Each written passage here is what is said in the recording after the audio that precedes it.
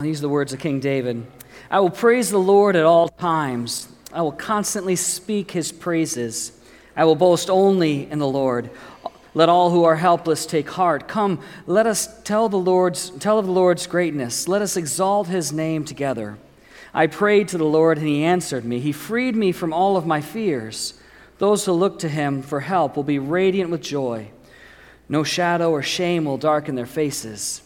In my despair I prayed, and the Lord listened. He saved me from all of my troubles. For the angel of the Lord is a guard. He surrounds and defends all who fear him. When I was reading this morning in my time of devotions, I really was inspired by these words because King David is talking about praying to God not only when things are going well, but praising God when things are not going well. It's often easy to say thank you, God, and praise God when everything is going really well in our lives, but when things don't go the way we expect or when things kind of go off kilter in our lives, it's often more challenging to say thank you, God, and to praise God in those moments. But what David says is he says, I prayed to the Lord and he answered me and he freed me from all of my fears. And that he would help him become radiant with joy and that no shadow of shame would darken his face. He said he prayed in his time of desperation and that the Lord listened and saved him from his times of trouble. Friends, we gather today to worship a God who meets us where we are, no matter what has happened, no matter where we have come from, no matter what has happened this last week, the last weeks, no matter what we're facing in the weeks to come. And like David, we too are in a place where we can say, praise God for not only all that God has done, but for all God will do, no matter where we've been, because God goes with us. And that is one of the reasons why we are here. And I, for one, am grateful. I invite you to stand this morning as we begin our worship and song. Let's stand and lift our voices in praise. Today we're going to start a new teaching series titled Paradise Lost, Paradise Restored. And we're going to close up the Lenten series, these last 2 weeks of Lent, with this series, and then roll on into Easter, as well as going into the 2 weeks of our stewardship emphasis. And this series will culminate with our Consecration Sunday. And this series focuses on this image, this biblical image of gardens. And not so much gardens as in flower gardens and vegetable gardens, but more about the garden of life. And we're going to start today by going back to Genesis and look at the Garden of Eden. But as we progress through this series, we're going to, in the following weeks, we're going to track this metaphor, and it's going to take a little bit different shape, and it's going to flow in a little bit different way. And it's actually going to be a really cool series as we follow it through the next 5 weeks. And so I would encourage you, and I hope that you would stick through this series and invite someone along with you on this journey through this Easter season. And hopefully you are already praying for someone that you can invite to Easter and Palm Sunday services to engage in this story of hope and why we're here in this place and who we worship. Let's take a moment to be in prayer together.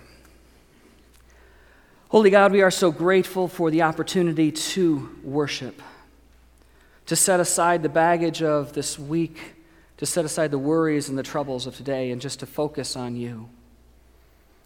Holy God, we invite you into this place, into this space. Use the songs, use the words, the scriptures, use the silence, Lord. Invade our hearts. Let us encounter you here. It's in the name of your Son and our Savior, Jesus the Christ, that we pray. And the people of God said, amen. Well, throughout history, gardens have been a symbol of wealth and luxury, which is why I keep a garden. No, I'm just kidding. That's not why. But in all reality, that's it. In history and in antiquity, having a garden was a measure of wealth and a measure of luxury. And if you picture it in your mind, think of your stereotypical mansion, of antiquity. What's alongside it?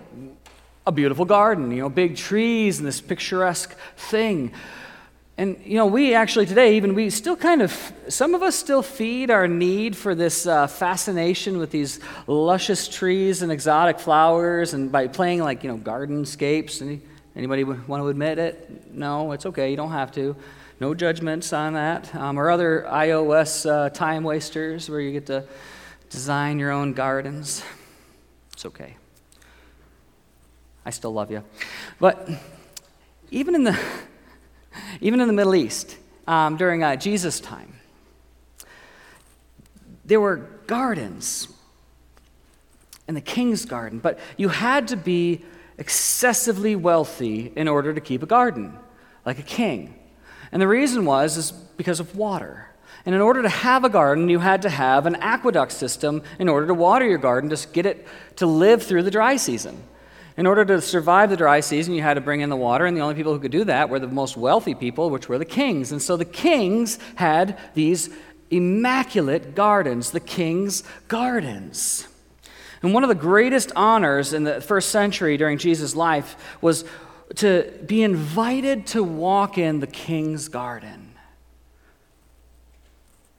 It was one of the greatest honors. There's something amazing about it. The king's garden was the ultimate picture of paradise in the ancient world. And to be invited into it was to be invited into proverbial paradise. And today our story of paradise lost begins at the creation of all things. And the creation of all things begins with the king of the universe, who began by creating a garden. And it all began in the beginning. So we're going to start this morning in Genesis 1:1. You'll find it on page 1 of your Bibles. That if you brought your Bible, I encourage you to open it up, or on your phone to go ahead and go to Genesis 1:1. If not, it'll be on the screen this morning. But I'm going to read from Genesis chapter 1. I invite you to follow along. It goes like this. In the beginning, God created the heavens and the earth. The earth was formless and empty, and darkness covered the deep waters, and the Spirit of God was hovering over the surface of the waters. And God said, "Let there be light." And there was light. And God saw that the light was good, and he separated the light from the darkness. And then in verse 11, then God said, "Let the land sprout with vegetation, all sorts of seed-bearing plants, and trees that grow seed-bearing fruit. These seeds will then produce the kinds of plants and trees from which they came." And that is what happened. The land produced vegetation, all sorts of seed-bearing plants, and trees with seed-bearing fruit. Their seeds produced plants and trees of the same kind. And God saw that it was good.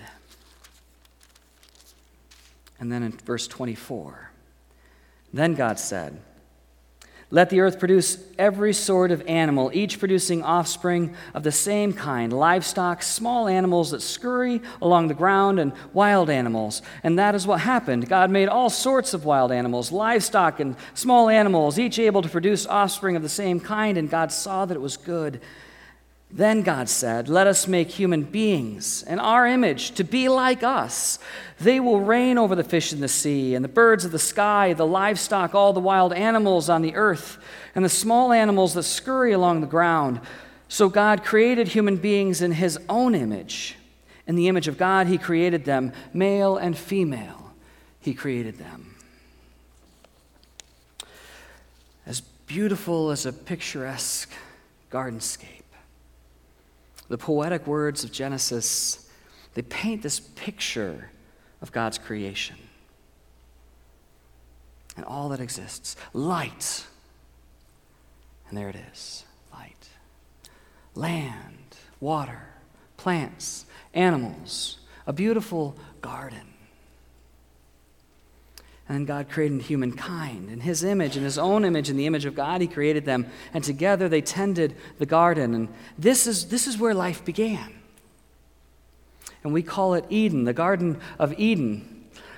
And it was in the time before sin entered the world, and God walked with humankind in the garden. Now, physically speaking, the garden was this place of beauty where the created world was, the created beauty that God made, right?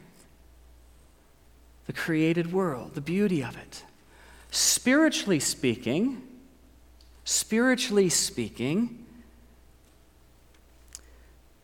paradise was this place of existence where there was nothing between God and humankind. So we have the physical paradise, beauty of creation. We have spiritual paradise, nothing between God and humankind, because God walked in the garden with Adam and Eve. Until that day that they listened to this voice that told them to seek out their own way, to follow their own will instead of God's. And it's not like they went out of their way. It's not like they said, "Not your will, God, but my will be done." It's not like they did that, but it's that they wanted their own desires to be fulfilled. They wanted to do it their own way. And I really like the language that's used in Genesis 3:6 when we get to that whole fruit, the forbidden fruit thing. And it says this in 3:6, "The woman was convinced. She saw that the tree was beautiful and its fruit looked delicious." And then hear this, "And she wanted the wisdom it would give her." She wanted the wisdom it would give her. So she took some of the fruit and ate it, and she gave it to her husband who was with her, and he was there too. And he ate it too. Adam and Eve both had this desire to live out their own will instead of following God's will. But by doing so, by failing to be faithful to what God had asked of them, they turned away from God, and paradise was lost. Now, I'm not just talking about physically lost, like, get out of the garden. We know that. I'm talking about what was spiritually lost. All for the sake of wanting their own will over God's.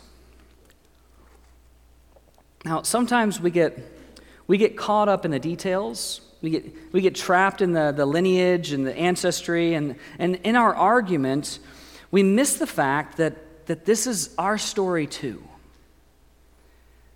This is our story too. And we don't intentionally say, "Not your will, God, but mine be done."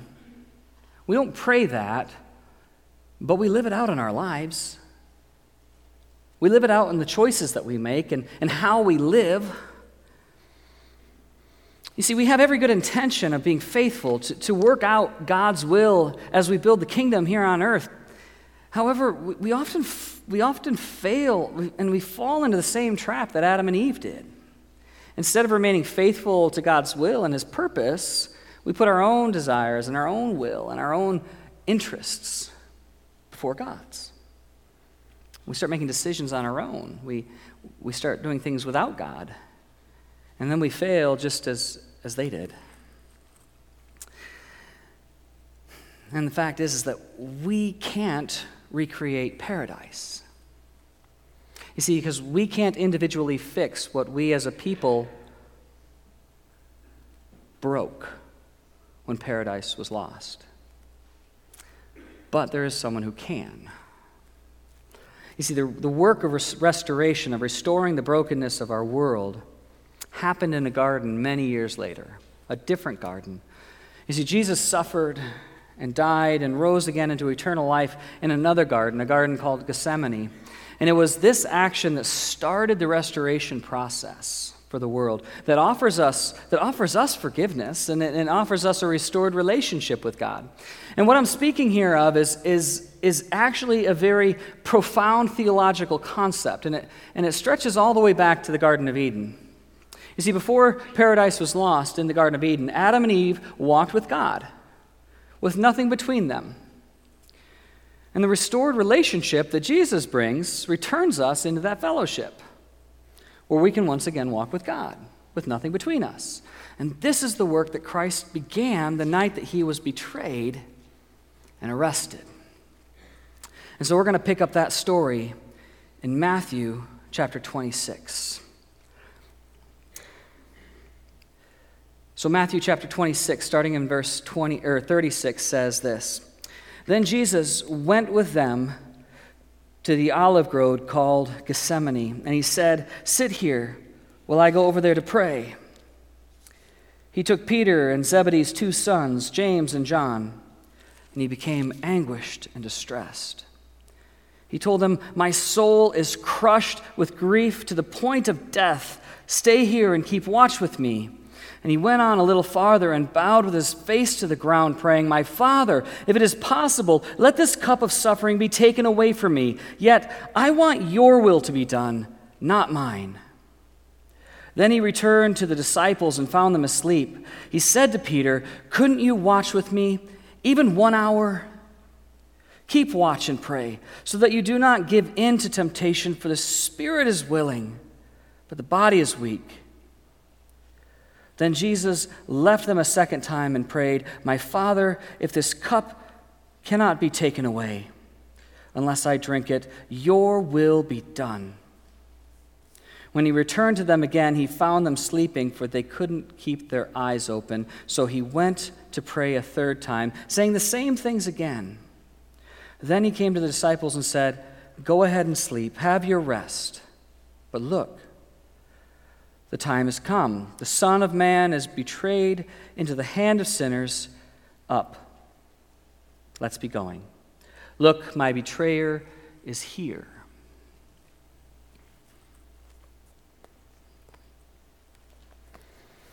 Jesus is praying in the Garden of Gethsemane. And the picture we should have in our minds is not that of a vegetable garden or a flower garden, but is that of a grove of trees, an orchard, an olive grove. Gethsemane literally means oil press.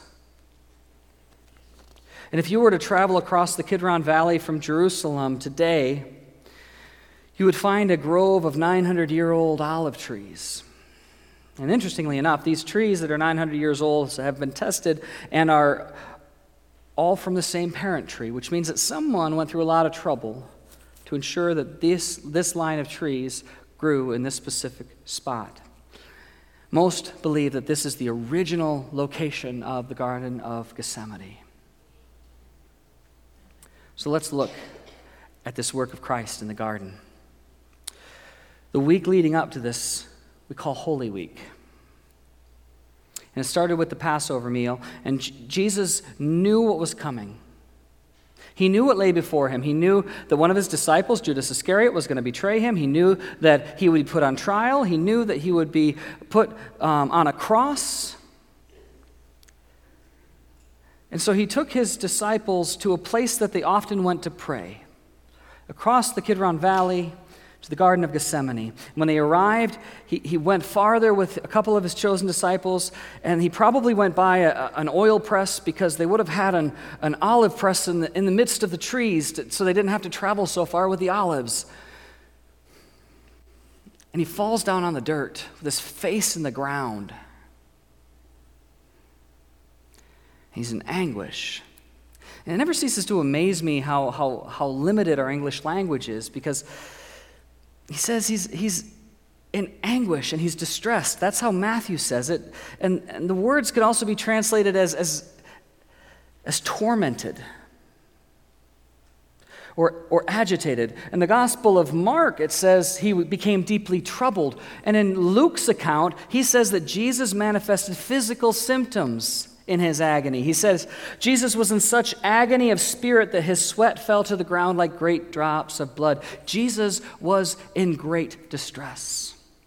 And so we see Jesus on the ground praying in distress, and we are faced with these questions. One, why is Jesus in so much pain? And two, what in the world is this cup that God is asking him to drink from? Now, the beauty of this scene, if there is ever beauty in pain, is that it truly paints a picture of the humanness of Jesus as he deals with stress and deals with the realities of real life. And that's something that we can truly connect with in our lives. But was Jesus' distress a response of self-preservation? Is he responding just because he knows he's going to die? Because going that route seems logical for us. You know, that makes a lot of sense. If we had to choose between death on a cross or not, walking away, self-preservation is a pretty good motivator. Because Jesus could have walked away a little bit farther from the Garden of Gethsemane is Bethphage or Bethany, and he had friends there. He could have gone over there and met with his friends and then escaped into the wilderness. But we're also talking about the Son of God. He could have just looked out of the Garden of Gethsemane toward Jerusalem and seen the Golden Gate, which is the front entrance of Jerusalem, and he could have seen it. Being the rabbi that he was, he would have read the Old Testament and known that the prophets and the Old Testament prophesied that the Messiah would enter the Golden Gate, and he could have marched into Jerusalem as the authority of God's Son. He could have done that too. He didn't have to go to Jerusalem in chains. He had other options. But fleeing the area, living to fight another day, and abusing the power that God had given him would both have meant following the footsteps of Adam and Eve and choosing his own will over God's will. See, Jesus chose instead to follow God's will, knowing full well that it meant dying on the cross. See, making this choice is what brought Jesus into this great anguish. But not for the reason that we might think. It has more to do with this bitter cup that Jesus was to drink. And that bitter cup was not the pain of his death. It was a spiritual cup that caused Jesus anguish. That distress came from drinking of the cup of God's wrath. You see, that spiritual cup, the cup of God's wrath, is a way of talking about God's divine judgment on sin. Now, we may not like to talk about God's judgment on sin in our culture today and in our intermingling with other people today. But Scripture is quite clear on this. Job 21:20 says, "Let them see their destruction with their own eyes. Let them drink deeply of the anger of the Almighty." Psalm 75:8 we find, "For the Lord holds a cup in his hand that is full of foaming wine mixed with spices. He pours out the wine in judgment, and all the wicked must drink it, draining it to the dregs." You see, God was not asking Jesus to die a martyr's death for a moral cause. This had nothing to do with moralism.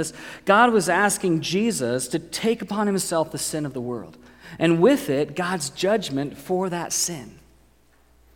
And while it's easy for us to say Jesus carried the sin of the world on the cross, we often fail to realize the spiritual toll that would have placed on Jesus, on his relationship with his heavenly Father. You see, the human side of Jesus was wrestling with the divine side of what was being asked of him. And in the Garden of Eden, if we go back to the Garden of Eden, sin had separated Adam and Eve from God. Sin had lost us paradise. And for Jesus to take on the sin of the world, his relationship with his heavenly Father would be alienated. And he would become spiritually separated, although momentarily, spiritually separated from God by the sin of humankind. And the mere thought of this wrecked Jesus emotionally. In his book, Basic Christianity, John Stott describes that moment of separation like this, and I quote, "Jesus was bearing our sins, and God, who is of purer eyes than to behold evil and cannot look on wrong, turned his face away. Our sins came between the Father and the Son. The Lord Jesus, who was eternally with the Father, who enjoyed unbroken communion with him throughout his life on earth, was thus momentarily abandoned. He tasted the torment of a soul estranged from God." End quote.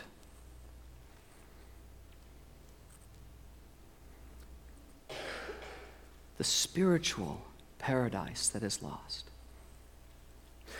But when Jesus chose to put God's will before his own, to say, "Not my will, but yours be done," Jesus began to undo and restore what was lost in the Garden of Eden.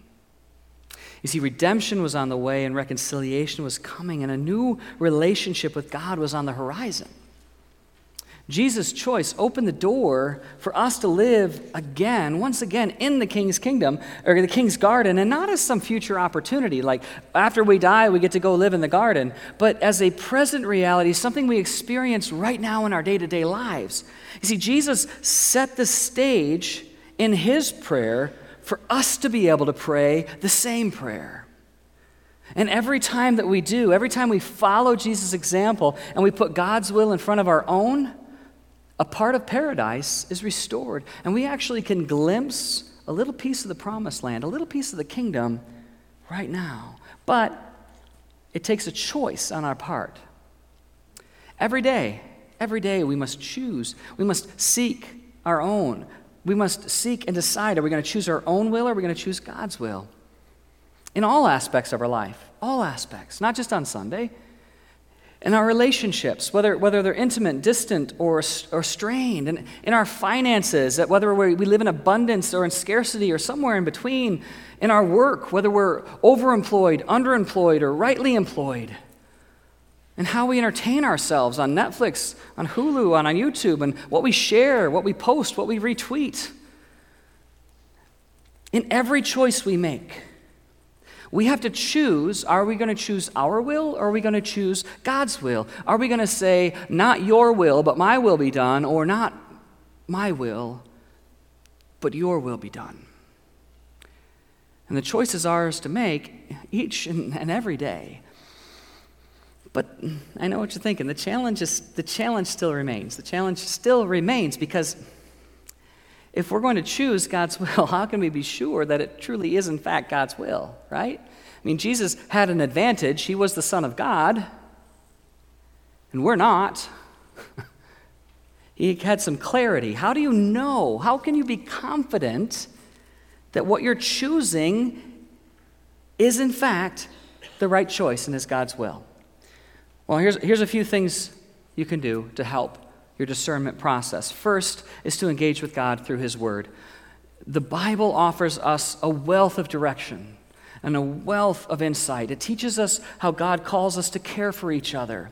And the truth of the matter is that we cannot honestly pray, not my will, but yours be done, if we neglect our engagement with God's word. The second thing is we can also find guidance as we gather together and worship. The Holy Spirit moves in the worship experience through words, through scriptures, through songs, and through the silence. And as we focus our hearts and our minds in the experience, and we focus them on Christ, we can find clarity through that movement of the Spirit. Still, there's a hard truth that we must face when we deal with choosing God's will. And that is the reality that is not always comfortable, and God's will is not always convenient. You know, following God's will for Jesus meant discomfort, it meant pain, it meant rejection, it meant abandonment. Spiritually speaking, it meant facing darkness and momentary isolation from God. God's will is often uncomfortable, it's often inconvenient, and honestly, sometimes it's darn right painful. And when faced with this, it seems impossible sometimes to say, not my will, but yours be done, and then actually follow through with it. But let me assure you, we can, if we choose to. If we choose to, but it has to be a choice. We can choose to, and we can find victory like Christ did. And we can walk courageously in our faith because of what Jesus did in the garden. You see, we don't have to follow Adam and Eve out of the Garden of Eden. We don't have to choose their path. Because Jesus made a choice in the Garden of Gethsemane that paved a new road for us. And because of his choice to follow God's will, the process of redemption began. And there was still more to do, still more to be done to see the full restoration of the world, to see the full restoration of the King's garden. But the road to redemption began with Jesus' choice. And I hope and pray that his choice to put God's will before his own will inspire each of us today so that we can all do the same. And that as we put God's will before our own, that we too would experience the fullness of life that God intends. As we would once more walk in God's garden, and that is the King's garden. Let's pray. Holy God, you have created such beauty in this garden that we call home. Yet in our desire to see our will fulfilled, we sometimes fail to live into the life you have called us. Give us the courage we need to boldly kneel before your throne and pray as Jesus did, not our will, Lord, but your will be done on this earth as it is in heaven. We ask this in the name of Jesus Christ, your Son, and our Savior. Amen.